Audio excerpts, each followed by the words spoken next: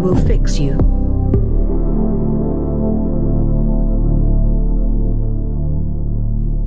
Hello, and welcome to We Will Fix You, where tonight we will answer a question that puts the horn into thorny dilemma.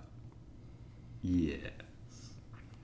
Joining me to wrangle these horns, we have Mr. Dave Convery, the fifth forbidden Teletubby.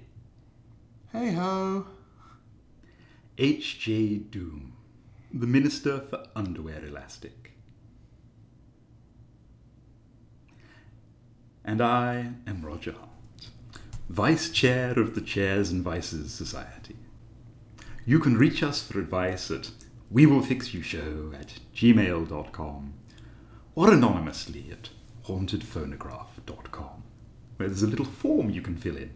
It's got a button and everything. It's terribly modern. Yes. Our question, less modern, probably quite usual down the ages. My partner possesses a morning libido, and I an evening one. This was fine in the early heady days of new romance and near infinite lob-ons, but is nowadays causing a certain amount of turgid, scheduling conflict prompted tooth grinding. Help us, we will fix you, before we burst and become a fine particle mist. Yes. Okay, so you could try an open relationship. Both get your morning and evening jollies and use those to bookend occasional bouts of faintly resentful Sunday afternoon fucking. But let's imagine you've explored that and dismissed it as either untenable or a tedious cliche. If not, we have an episode about that. Check the archives, kids. Hypothetically, also, you could try communication. That whole talking to each other shtick where you step through it and try to make time for each other and remind yourselves of that whole relationships are work and only happen if you're deliberate about them thing. And that's piss easy for me to say, but so difficult to actually do that I spend my entire life feeling like my personal life is a trash fire shambles even when it's pretty functional. So clearly that's not going to work. Let's try something else. So what I'm going to do is make a couple of simplifying assumptions, primarily that the morning-evening sex balance thing is in some way related to your circadian rhythm, which is pretty much your body's eternal clock, cycling around in 24-hour phases and controlling sleep and wakefulness. And if it is, we can get in there and biohack your squelchy fun times. Now, our circadian cycle is pretty close to a solar day, probably about 24 hours and 11 minutes, which is, a real evolutionary no-shit moment right there. And it's largely a function of the hypothalamus.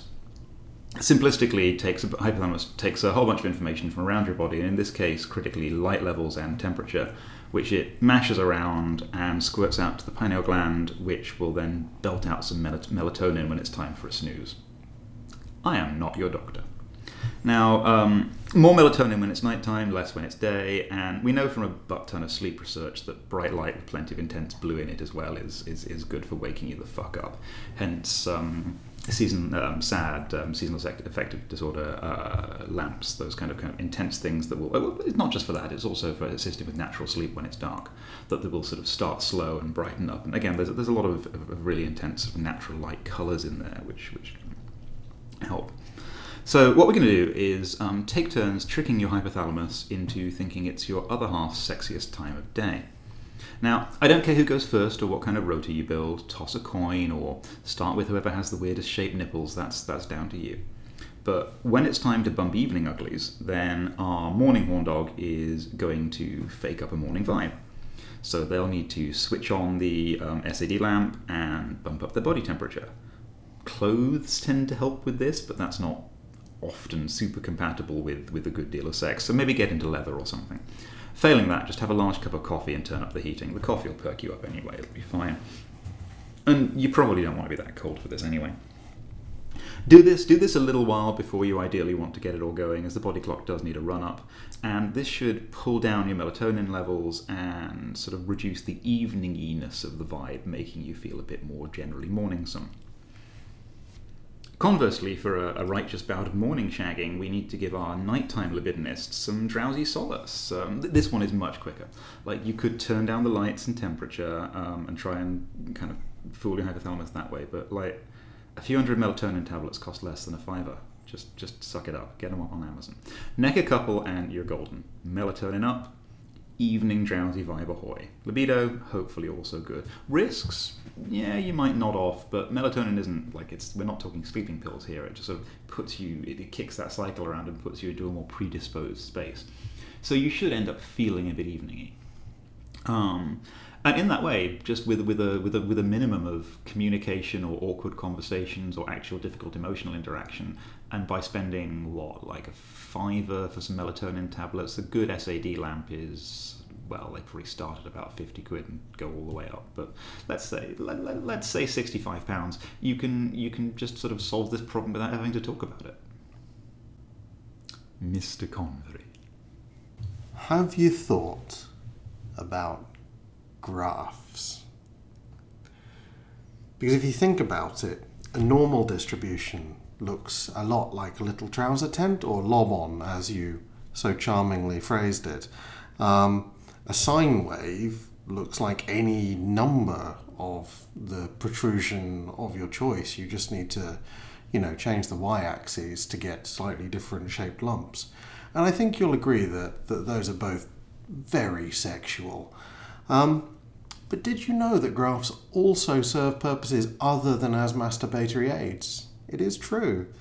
So what you need to do is get a couple of weeks worth of horn data each. You need to agree a scale, say 1 to 10, where 1 is, if you tried it on now, I would stab a screwdriver through your wrist, and 10 is very much the horn.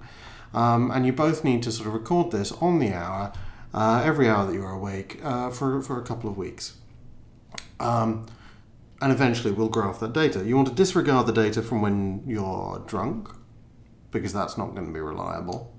And especially when you are hungover, because the horrible hangover horn is not statistically modelable. It's an agent of pure chaos. So you've got your 2 weeks worth of data. It's time to make some graphs. Put that stuff in Excel or your, spreadsheet software of choice. Other software is available. Find the highest point where you've both got the sort of positive levels of horn. The negative horn or anti-horn is out of scope for this experiment. If you find an area where there's overlap, that's great. Get some time off work, get there, and then maybe do some sexy things to raise the horn level to higher levels. You've got something to work with. Otherwise, find the closest peaks that you could move together.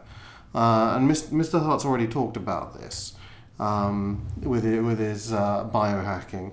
But if you find some points that maybe you weren't expecting that were expressed in the data or fluids that are only a few hours apart and don't clash with your jobs, you could work at moving those closer together. You could have a smutty text or a medical intervention, whatever works for you and is suitable for the for where you find yourself. Don't take a shitload of Viagra if you're at work. I think that's something that we all can agree on.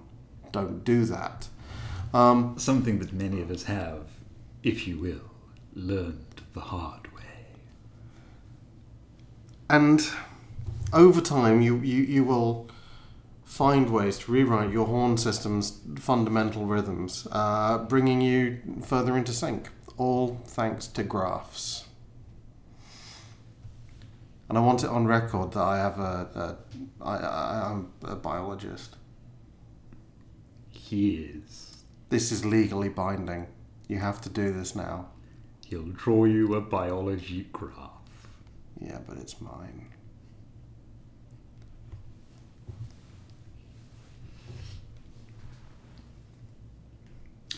H.J.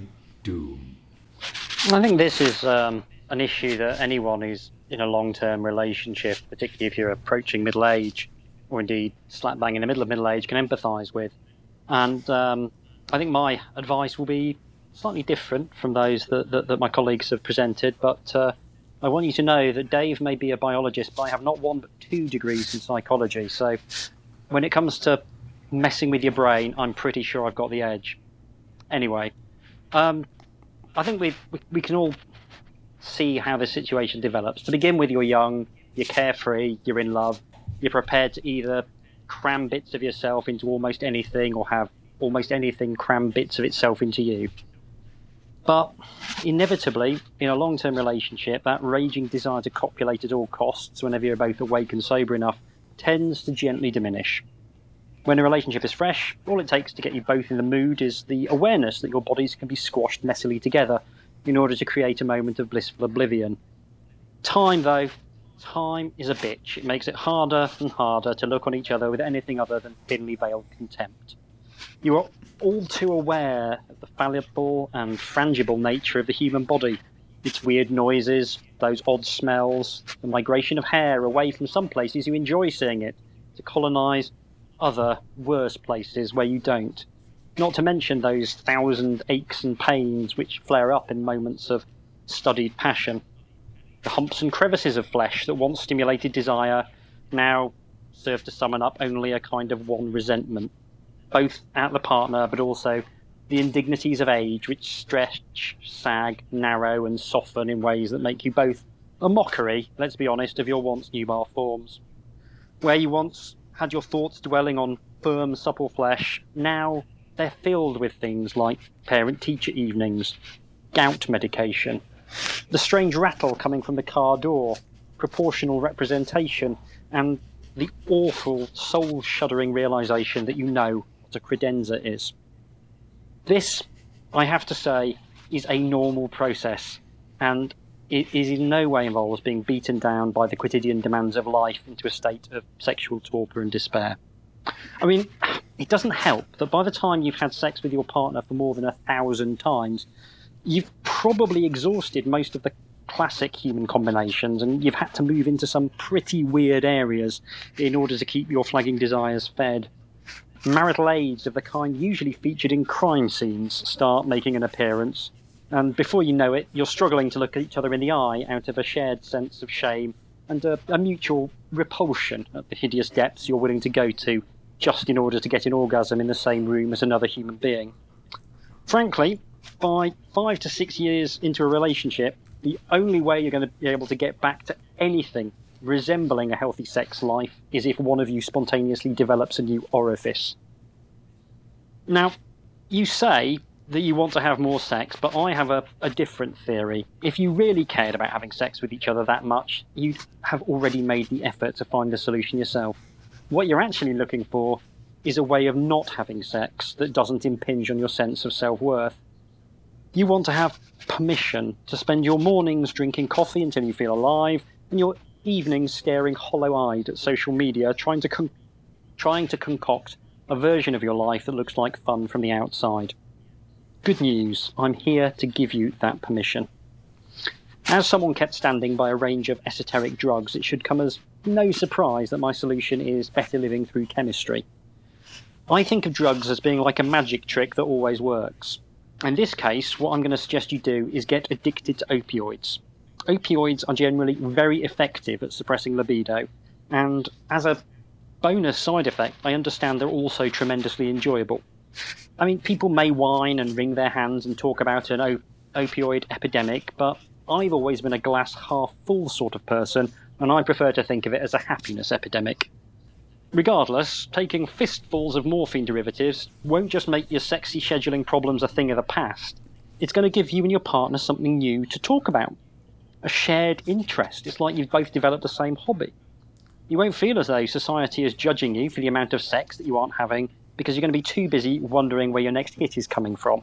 And just think of all the fun you'll have finding out together. Oh. Yeah, heartwarming stuff.